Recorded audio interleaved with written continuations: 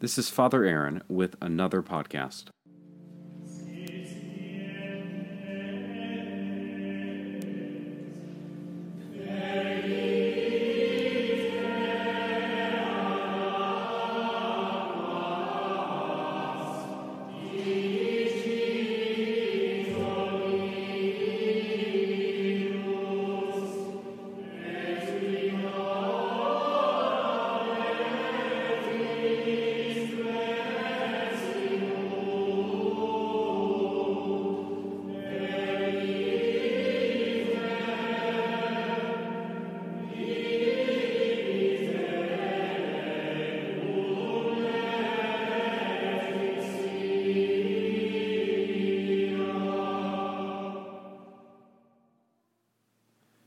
C.S. Lewis says, "The value of myth is that it takes all the things you know and restores them to the rich significance which has been hidden by the veil of familiarity."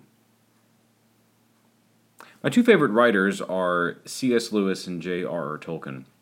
That might seem a little childish to those who don't really know much about these two men. We know them for their children's novels, fantasy works on both ends. Lewis, of course, is most known for his Chronicles of Narnia, and Tolkien for his The Lord of the Rings.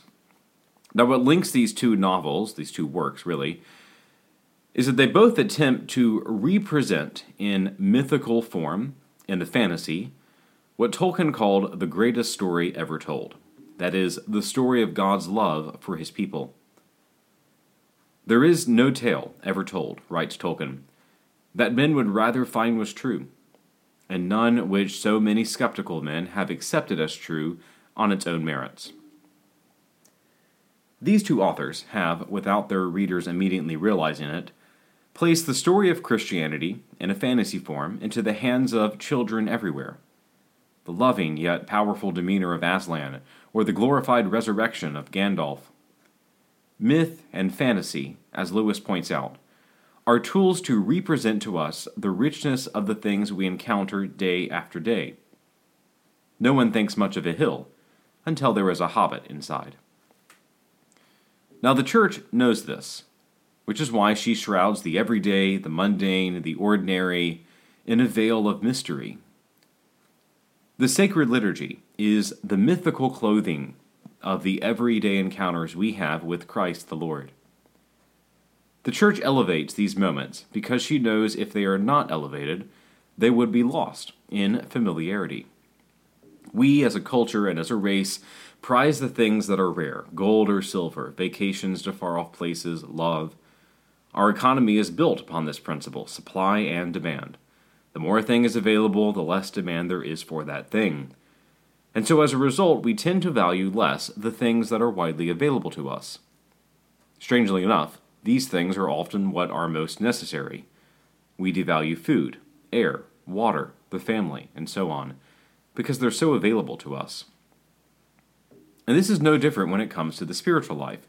God makes himself infinitely available to us, so available that we forget the significance of his presence, like the loaves miraculously multiplied, or the manna fed to the Israelites in the desert. Because there is so much of it, it very quickly becomes forgotten, or worse, despised. "We are tired of this wretched food," cried the Israelites from the desert. The Holy Eucharist, the miraculously multiplied sacrament of our day, is so widely available to us now. In every Catholic parish we find the tabernacle, and the Mass is the unstoppable fount of the Eucharist into the world. But because the Most Blessed Sacrament is so widely available to us now, it is no longer considered valuable among Catholics. In many ways, this was the unintended side effect of a major decision by Pope St. Pius X, whose image we have enshrined in a window above the western door of our parish church. St. Pius recognized that in his day, many people were not receiving Holy Communion regularly. In many places, it became far more common to attend Mass and never receive communion, except on Easter Day.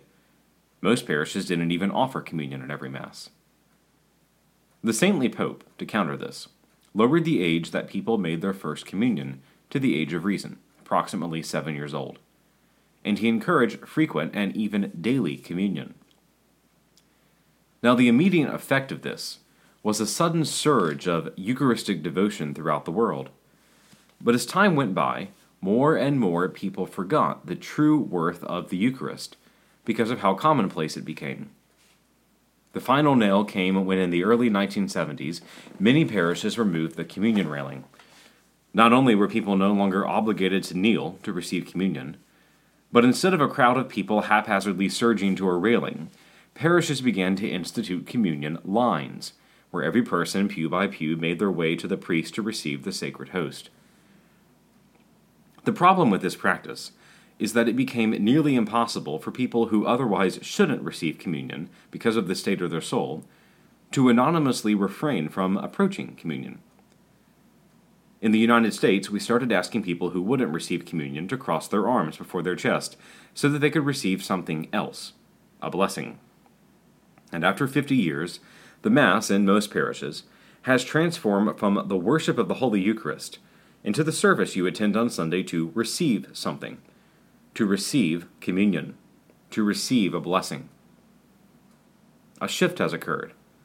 No longer is the Sunday Mass seen as the place where men and women give themselves to God in worship, but where God gives something to men and women. It's no wonder that collections in Catholic parishes have fallen drastically in the past 50 years, because the focus is no longer on what we are offering to God, but what God will give us. This pandemic has underscored this point to me more than ever.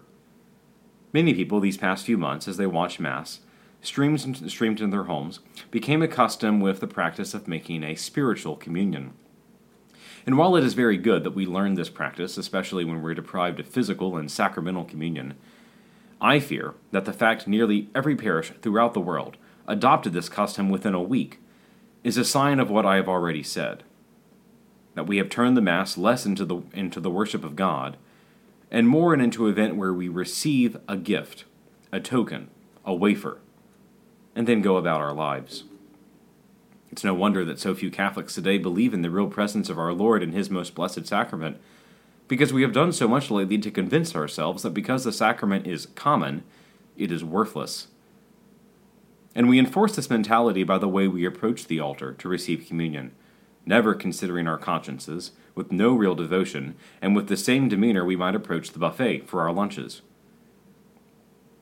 Now, the remedy the Church gives us for this commonplace experience of God is to surround these sacred moments in a veil of mystery. It's the reason the Catholic Mass is meant, by design, to look so different than other worship services. We don't believe that at Mass we are here to just sing songs and go home. We are here to worship God. Literally, God, who is physically present before our very eyes, shrouded in the mystery of the sacred host. Everything we do at Mass, the chants, the incense, the vestments, the gestures, this all serves to underscore that point. They're not mere ceremonies or pageantry. They aren't traditions that we can't just shake off and would be better without. The Church prizes her liturgy to reinforce to us that we are in the presence of the divine. I am convinced that the restoration of the Catholic faith is dependent on this point. If the liturgy is not, as the Second Vatican Council teaches, the source and summit of the Christian life, then the faith will continue to falter in every parish. When our Lord entered Jericho, He met Zacchaeus, who had perched himself in a sycamore tree. Christ calls out to him, "Zacchaeus, make haste and come down, for I must stay at your house today." So he made haste and came down and received him with joy. We must learn to receive the Lord with joy into the house that is our heart, especially when we receive Him physically in the Holy Eucharist. Our participation in the sacred liturgy, when it is celebrated to the fullest extent possible, will aid our experience of the sacramental presence of our Lord. The liturgy will, as C.S. Lewis says, take all the things you know and restore to them the rich significance which has been hidden by the veil of familiarity.